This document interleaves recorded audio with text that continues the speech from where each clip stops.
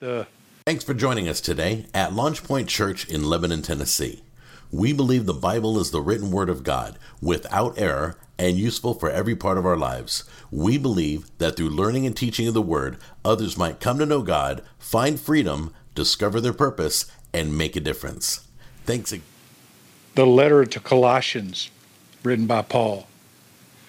And I think it's a very necessary message. I've titled this message, this sermon series, not this message, but this sermon series, Christ plus nothing. Fact of the matter is, Jesus is all we need. Period. You could put a period on that. You can put an exclamation point on that. Jesus plus nothing is enough. Amen.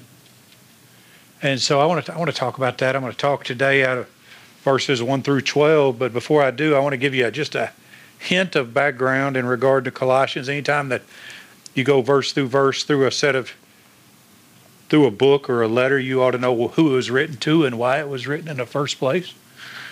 And so you should know that Colossus was the city. Colossians is the church. And that church started through the evangelistic work of the third missionary trip of Paul as he proclaimed the gospel, and someone named Epaphras heard it. And so Epaphras heard this message during Paul's third missionary trip and then went back home to Colossus, and in Colossus started the Colossian church. There's a lot of people, myself included at one point, that thought the Colossian church was evangelized, was started by Paul. That's not true. Epaphras, which is important in a minute, Epaphras planted the church there, having heard the gospel. And so Paul, there's no evidence in Scripture that Paul ever went to Colossians at all. And Philemon 1, of course there's only one chapter in Philemon, but verse 22, Paul writes to Philemon and says, "Prepare a place for me to sleep, that I may come visit you when I get out of prison." Well, we know the book of Colossians was written in prison. The letter to Philemon was written in prison, and we know that Paul never actually got out of prison. So there's no evidence that he even went to Colossus, but he was still essentially the father of that church. And like any father, he wanted to make sure that the children that he was responsible to understood who they were. And so he writes this letter because there were some false teachers that had infiltrated the church and had convinced them, or was starting to convince them, some portion of them, that there was some higher level of spirituality that only a certain number of people could get.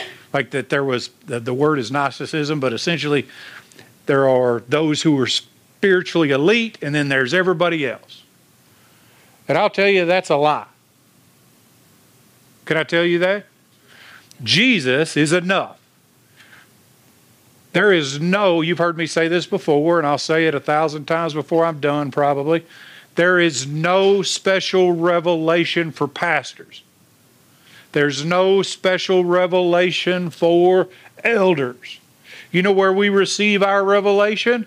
We receive the revelation that we have through the study of God's Word and the wisdom of the Spirit's counsel. But let me tell you, if the Spirit provides counsel that's contrary to the Word, it's the Spirit. It's just not a spirit you should be paying attention to. Because all things will be confirmed in the Word. So there's nothing true about, well, that person's more spiritual than me in regard to grades of spirituality. Now, should we all strive to maturity in Christ? Is there a higher level of maturity we can attain to? Yes, but that's maturity that comes as we develop in Christ Jesus. But our foundation is Christ Jesus, not spiritualism. It is Christ Jesus. Because Christ, and I know I'm sounding like a broken record, but I want to give you the same message Paul gives in Colossians. Jesus is enough. It's through Christ Jesus that we've been equipped with everything that we need. Amen? Can I prove that to you in Scripture? 2 Peter 1 through 3. Seeing that His, that's capital H, divine power has granted to us everything. Everybody say everything. pertaining to life and godliness. That means He's given us everything that we need now so that we might ultimately be righteous. Amen? Might be perfect. We're righteous now, but holy and perfect. Through true knowledge of Him who called us by His own glory and excellence. He gave us everything. And so there's nothing can be added, physically, spiritually, or intellectually. Jesus' work was sufficient. Amen? Colossians 2:10 proves this truth, and we'll cover it as we go through this letter. It says, and in Him you have been made complete.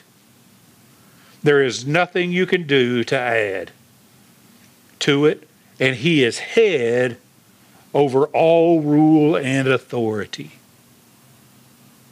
You've been made complete. You're complete right now. God has given you everything necessary for life and godliness.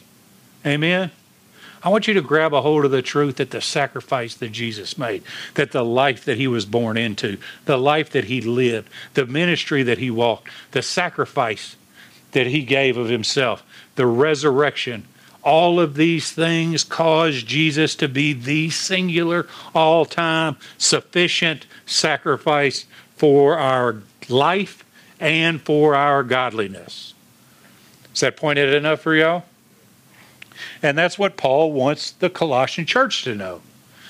Because people do come in, and they do come with these false ideas, and they do want to put this yoke on you and tell you Jesus plus, oh yeah, you got to do this, and you got to do this. How many of you guys have lived at some point in your Christian life under the yoke of someone else's list of burdens they've tried to put on you?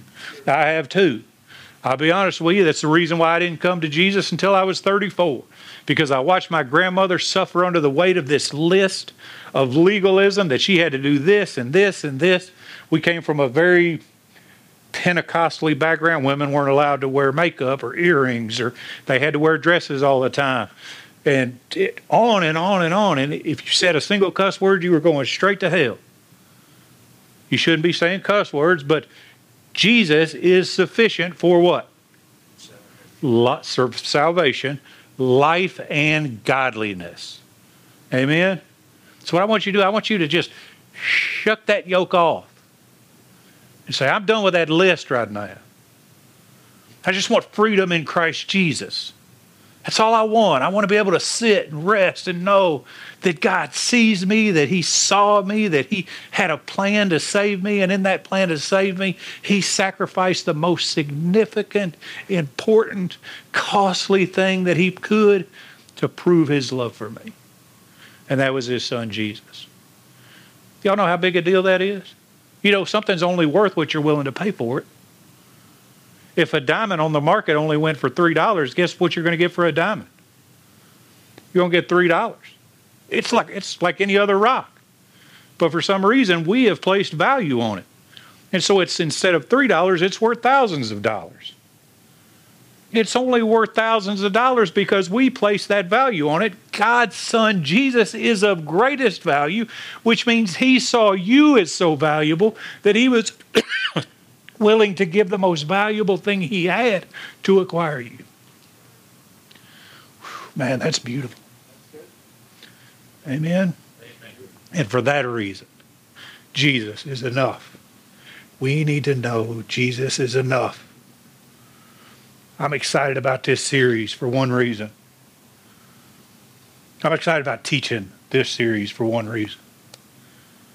To let you know God doesn't expect you to perform. He's not asked you to be a marionette.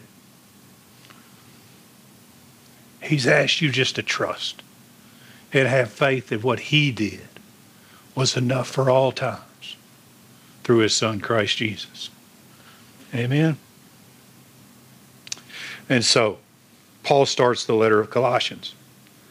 And he starts in the first two verses just kind of explaining who he is and why he's talking to them in the first place. Because, like I said, there's a decent chance he never even stepped foot in Colossia.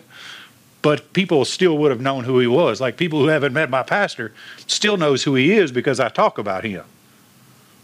And so they would have been familiar with Paul. So Paul starts with verses 1 and 2 to kind of explain who he is, why he is, thank you, sir, and why he's talking to them and who they are. So he says this, Paul, an apostle of Christ Jesus, by the will of God, and Timothy, your brother. Don't worry about the and Timothy, your brother. People argue whether Timothy wrote the letter. It doesn't matter. It's pretty plain. It's Paul either writing or Timothy's present or Paul's just speaking and Timothy's writing it down. It doesn't matter. What I want you to pay attention to is that it's a Pauline writing, and he is saying this to them. I have the authority given by God to tell you what I'm about to tell you. He said, I am the apostle of Christ Jesus, not on my own account, not by my own strength, not by my own desire, but by the will of God. Amen? That ought to bear all the weight to us that it bore to them. And then he says this. He says, since I've got your attention, let me make sure you know who I'm talking to. And this is going to become important later when we discuss some things. He's talking to a church of fellow believers. He says, to the saints and faithful brethren. He doesn't say to the lost, to the people who don't know Christ Jesus. This is a letter of comfort and equipping to his own people, to God's own people. He said, to the saints and faithful brethren in Christ who are at Colossus. And so he pins them down. He puts a pin in it just to let them know exactly who he's talking to. Grace to you and peace from God our Father. I want you to have peace, understanding the grace that you've been given through God. And so you have an introduction, you have a who I'm writing to, and why I'm writing to you. Because I have the authority, because you are believers, and because God, by his grace, desires that we not be tossed to and fro by these false teachers, but that you walk in the peace that he died so that you could have, so that you could cast off all this ridiculous expectation of people who don't have your best interests at heart. What they want to do is they want to line their own pockets or create influence for themselves. But I'll tell you, Jesus is enough.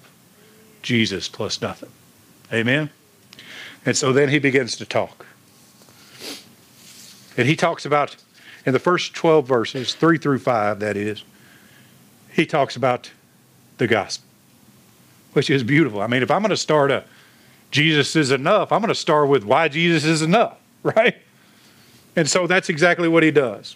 Verses 3 through 5 read like this. We give thanks to God, the Father of our Lord Jesus Christ, praying always for you. And so this is a prayer of thanksgiving to God on their behalf for the faith that they've received. Since we heard of your faith in Christ Jesus and the love which you have for all the saints, because of the hope laid up for you in heaven, of which you previously heard in the word of truth, the gospel. Take a second with that. I got 3 points to make tonight. I'm going to try to get to all of them. The first one is gospel, the gospel. Paul is thankful for them. But what we need to take away from that is that the gospel is received by faith. Would you agree with that? I hope so. That's what the Bible says. Salvation given by grace, received by faith, Ephesians 2:8. For by grace you have been saved through faith, and not of yourselves. It is the gift of God. Everything that we receive is a gift of grace. It's free from God because he loves us. Amen? The definition of faith, the faith definition that we should all hold confidently to, is Hebrews 11:1. Now, faith is the assurance of things hoped for, the conviction of things not seen. Man, that's awesome. Unless you're not a theologian. Then you're all, what? Or maybe y'all ain't like me. Before I really started digging down in it, I could quote it, but I didn't know what it meant. Because that's pretty technical terminology. Essentially, this is what he's saying.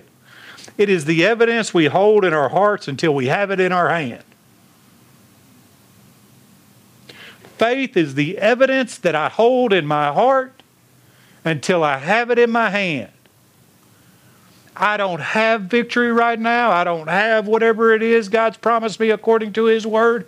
If you can find a promise for you and you can identify that that promise is normative behavior for you, that you have access to that promise, then you should be able to say by faith, I have this and I'm going to hold it in my heart until I can hold it in my hand.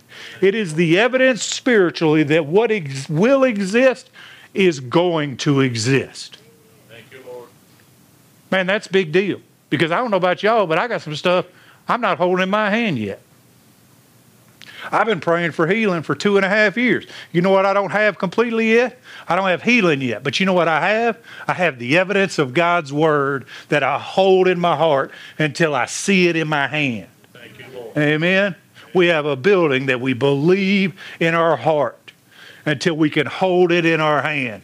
We know that there are people in this city by faith that will come to Jesus Christ because of the ministry that God has given us. And we hold on to that. We fight for that. We walk in that until we can hold those people in our hand.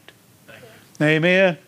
And so when I say you are saved by grace through faith, you just need to know that God, because he desired to love you, poured out his love on you through Christ Jesus while you were still a sinner, according to Romans 5:8, so that you in your heart could hold on to the hope that you have until you see it. Amen. And there will be a time when you see it. There'll be a time when you are face to face with Christ Jesus. Can somebody say amen? And I can't imagine, I try to imagine though in my finite mind what Jesus being face to face might look like. But until then, man, I'm going to meditate on it in my heart.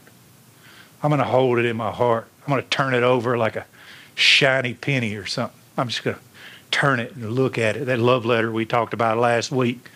I'm just going to check the creases and check the folds and check the smell of the perfume that's on it.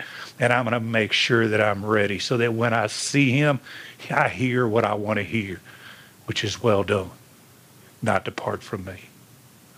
Amen. That's the faith that Paul wants them to have, that it is available to us by the grace of God in Christ Jesus alone. Do you agree with that? Good. I'm so glad. But then he says this thing, and this will hit you right in the teeth. Because I get people ask me from time to time, how can I know I'm good? How can I know I have faith for salvation? He says this, since we heard of your faith in Christ Jesus. So they heard of their faith and the love which you have for all the saints. Hold on, I'll blow your mind. You want to know if you're okay? What's your love look like? Jesus told us in the second greatest commandment that what? We will love our neighbor as what? Ourselves. Have you ever, let me ask you a transparent question. Have you ever loved yourself improperly? You've allowed yourself, or you've loved yourself enough to take something or do something you knew wasn't good for you so that you'd have temporary gratification? Do you know that's not loving yourself perfectly? So sometimes it's not good for us to love our neighbor as ourselves, which is the reason why in John 13:34, I think, Jesus says, he kind of upped the ante. He said, I want you to love each other, not as you love your neighbor, or not love your neighbor as yourself. I want you to love each other like I love you. Come on, bruh. Y'all seen the little gif or whatever it is? Bruh. Because that's hard.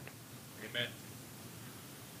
It's hard to love. The Bible says that love covers a multitude of sin. Do you know what that means? That doesn't mean I can go up to Angela and say, look, I know you did this sinful thing. I love you. It's going to be all right. God forgive you. I don't have that authority. Only God has that authority through Christ Jesus to forgive her of her sin. But what it means is that if I love her well enough, if I love her like I should love her, the sin that she commits, I don't take offense to. Even if it's something directly at me. I think if the church could ever understand that true love worked out in humility is unoffendable. Man, we're so ready. What did you say about me? Or you didn't talk to me Sunday. I saw you side-eyeing me. Can I tell you, I could take a random, Miss Diane will tell you this. I could take a random picture of folks everywhere, and you'll have the most ridiculous look on your face. I'm the worst photographer ever.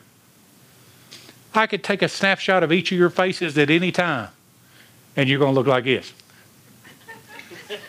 You might be having a great conversation, but if that's the only snapshot I see of you, I think you're mad at me. I'm walking around offended instead of loving you enough to ask you, are we okay? Why do I spend so much time on this? Because, here's why. I ask the question, how do I know I'm okay? Because the evidence of faith working in you, y'all need to write this down, is love working through you. Amen. Amen.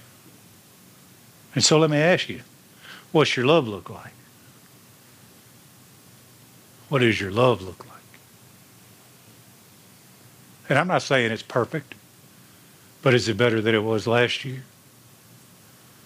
Or 2 weeks ago? Or 10 years ago? Or for me, is it better than it was in 2006? Most days. Amen? But that's the litmus test. What's your love look like? Because love from God looked like Jesus to us. And that was sacrifice. That was love that was unoffendable. Isn't that beautiful? We should pay attention to the small words in the Scripture and not miss them for the big ideas. Give me the big idea. Bro, pay attention to the small ideas, because the small ideas make the big ideas possible. The gospel. We can't be thankful for the gospel if we can't be thankful for the love that's in us. And we can't be thankful for the love that's in us if we don't know the love that God gave us. Amen? And so, that's just good stuff right there. And let me tell you the kind of love that he gave us. He gave us a love that redeemed us. Paul's thankful in this letter, and we should be thankful too. But I'm just thankful to God. We should be thankful to God for extending grace to us. There's 3 things we should be thankful for in regard to grace. First, God. We should be thankful to God for extending grace to us in the first place. Nothing, listen to me, nothing obligated God to give us grace. He could have killed us. He would have been right to kill us. We deserved the wrath of God. That's what the word says. Colossians 3:6. Let me further in this letter, and we'll dissect it and get into it a little bit better later. But 3:6 says this: for it is because of these things that the wrath of God will come upon the sons of disobedience. We were sons of disobedience before we were sons of obedience. We became sons of obedience as we moved from darkness to light, and we moved from darkness to light because Jesus Christ redeemed us out of that darkness into the light. And so we should be thankful that God redeemed us and extended us grace. Ephesians 1:7 says, in him we have redemption. That means redeemed. It means bought back through his blood. Remember I told you a thing's as valuable as you're willing to pay for it? Imagine paying the price of your son by the shedding of his blood to save another one. Much less the Son of God. Big G. He put a high value on us. And forgiveness of our sins in accordance with the riches of his grace. Did you know God could have redeemed us but not forgiven us? He could have said, all right, fine. But I don't want nothing to do with you. We do that, don't we? We forgive people. We go, all right, cool, but you stay over there. God didn't do that. He said, even in your disobedience, even in your rebellion to my divine authority, I'm going to pull you out of that darkness and then in close to me, according to the riches of my grace. I don't even know what that means. Because in order to know what the riches of God's grace are, you'd have to know the depths of God's grace, the width of God's grace, the breadth of God's grace. And we don't know that. We just know that his grace was sufficient to save us. Amen? But we should meditate on it. We should reflect on it and let the faith grow in us because of it. So we're thankful to God first, and then thankful for the person willing to tell about grace. It's a scary thing to tell other people about Jesus, isn't it? Yeah. It is, because what are they going to think about me? You know, I think of the likes of Stephen, the first Christian martyr. I bet he was freaked out as he gave the testimony of Jesus Christ and was stoned to death for it. But he did it anyway. I think of Peter and John as they were put in prison because they were telling of the goodness of Jesus Christ, but they did it anyway. I think of Paul, who not only was in prison, he was stoned and beaten. It says that he took the 39 stripes that Jesus took, was it 3 times? And was content.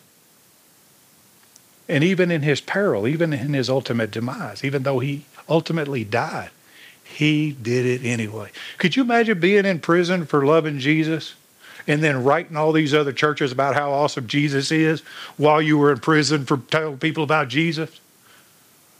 Man, we can't even walk across the street and tell our neighbor about Jesus.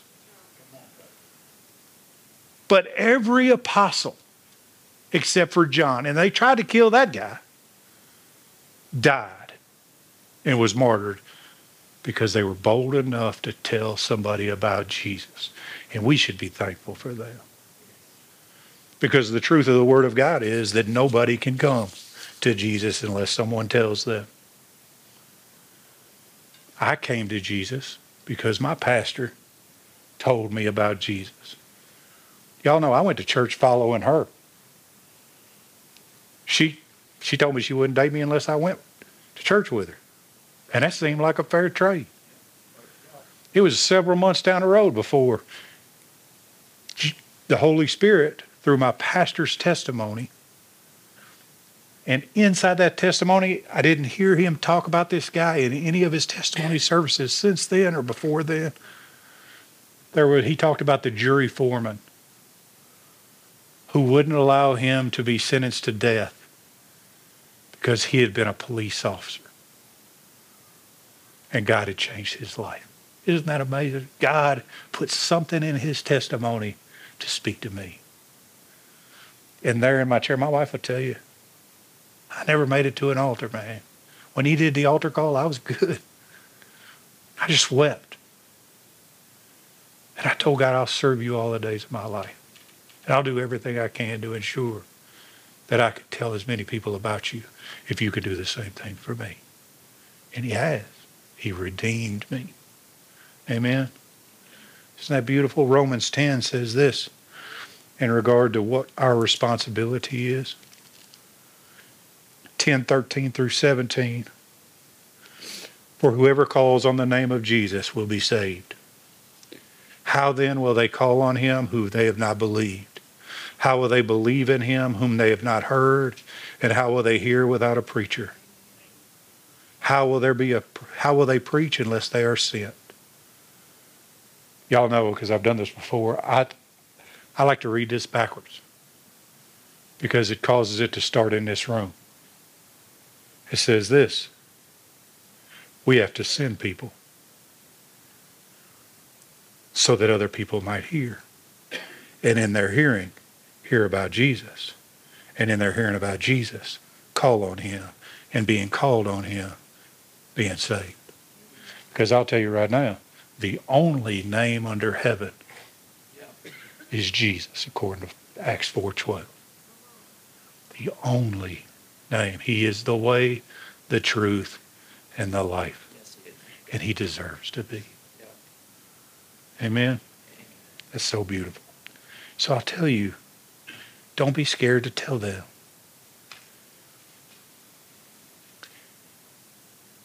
And then finally, we should be thankful for the person who received grace. I don't feel like we celebrate like we should when somebody gives their life to the Lord. Do you know the Bible says this? In the same way I tell you, there is joy in the presence of angels of God when one sinner repents. The angels celebrate in front of God. So they're all worshiping, they're doing their whatever angels do, and they stop.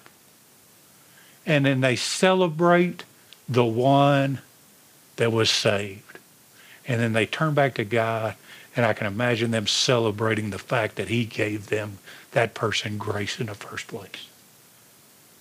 Why should we celebrate them? If you'll go further down in that chapter, that's from Luke 15:10. At the end of that chapter, the last verse, that talks about the prodigal son, and the son that stayed, as you know the story, or if you don't, was a little mad that dad was throwing a party for the one that left.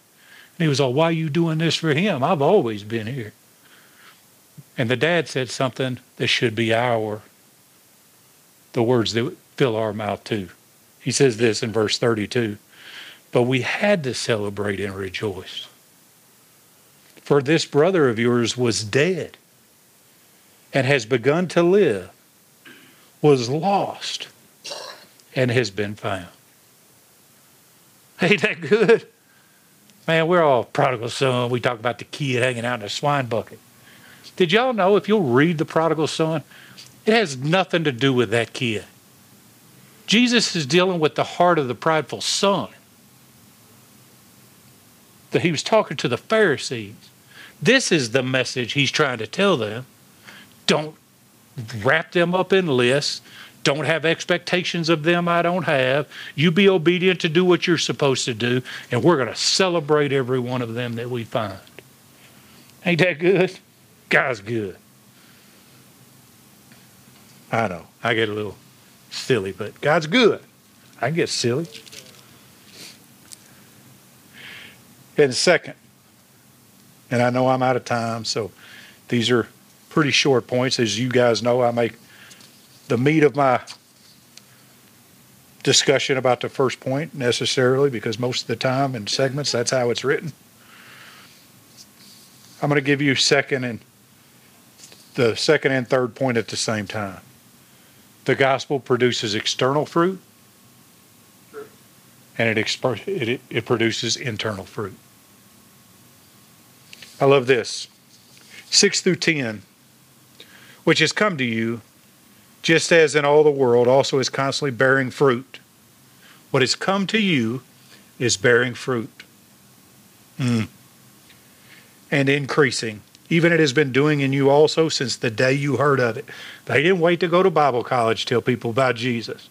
They started producing fruit and bearing fruit the day the word came to them. Lord, I feel convicted. Just as you learned it from Epaphras, our beloved fellow bondservant, who is a faithful servant of Christ on our behalf, and he also informed us of your love in the Spirit. For this reason also, since the day we heard of it, what did they hear about? Their love working itself out in faith. We have not ceased to pray for you and to ask that you be filled with the knowledge of his will in all spiritual wisdom and understanding, so that you will walk in, I'll get to that in a second. So external fruit. We got to tell people about Jesus. Since the day that they heard about Jesus, they started telling people about Jesus. And we get comfortable, man. We think that we hired a pastor, man. That's our pastor's job. I'm going to invite them to church so my pastor can tell them about the gospel. You tell them about the gospel. And then invite them to church so that they can become equipped and mature so that they can walk and then bear fruit too. And we say stuff like, man, I'm not gifted in evangelism. That's true. That's probably true. Did you know that? That the Bible says in Ephesians, let me read this to you. I love this. Ephesians 4:11 says this. Well, I'm going to get to it in a second. And he gave some, that's he, capital H, God, gave some as apostles, some as prophets, some as evangelists, and some as pastors and teachers. Those are ministerial gifts. But you know what he gave you? He gave you a testimony. And it's by the blood of the Lamb and the word of our testimony that there'll be victory, not just in our life, but in the life of the people we're bold enough to bear fruit in front of. And it's our obligation to do it. And I don't want to be at the kingdom of heaven. I've told y'all my fear before. At the gate of heaven, sitting at the great white throne of judgment, and God says, you're good. Come on in. Well done, good and faithful servant. Well, before you go, there's another line over there of people that don't get to stay here. That guy, fifth from the back. I created an opportunity for you to talk to him about Jesus, and you didn't do it. Can I ask you why? Now, I can't prove that's going to happen in Scripture, but I am going to give an account for everything that I do. And to not do what I ought to do is a sin, so I'm going to have to give an account for the things I didn't do too. Amen? And I don't want to be there answering that question, knowing that person is going to spend the rest of their eternity separated from God because I didn't care about them enough to tell them about the Jesus that I love, or at least my testimony. I've asked this question before. Who do you hate enough to send to hell? The gospel should cause external fruit, but it should also cause and breed in us internal fruit. He says, so that you will walk in a manner worthy of the Lord for two reasons: to please him in all respects, bearing fruit in every good work, and increasing in the knowledge of God. That's our job. The Bible says in 2 Corinthians 5:9, our greatest calling is to please the Lord, to glorify God. It says, therefore, we also have as our ambition. It's our ambition. It's our thing, whether at home or absent, to be pleasing to him. Shouldn't we live that way? So that we can bear fruit in every good work, which is our responsibility according to Ephesians 2:10, for we are his workmanship, which means he molded us and created us. We're a perfect example of his creation. Created in Christ Jesus for what? Good works. We should be working internally. That internal working should cause an external working that God prepared for us beforehand, that we should walk in them, which is only possible according to this, as God has called us to be steadfast in our work, strengthened in his power, patient, joyous. Can I tell you, if you walk around all mealy-mouthed, negative all the time, nobody wants to hear anything from you, much less Jesus. And I'll be honest with you, if you're going to walk around negative all the time, I don't want you telling them about Jesus, because you're not representing the Jesus I know. You're casting a poor shadow of the God that died for me. Joyous in all things, and finally, thankful that he's led us for whatever reason to be part of it all. Amen? Isn't that beautiful? Reckon why he did that. I don't know. Maybe he enjoys a good comedy show. But I'm thankful he did, because it's given my life purpose. And I hope it gives your life purpose. Amen?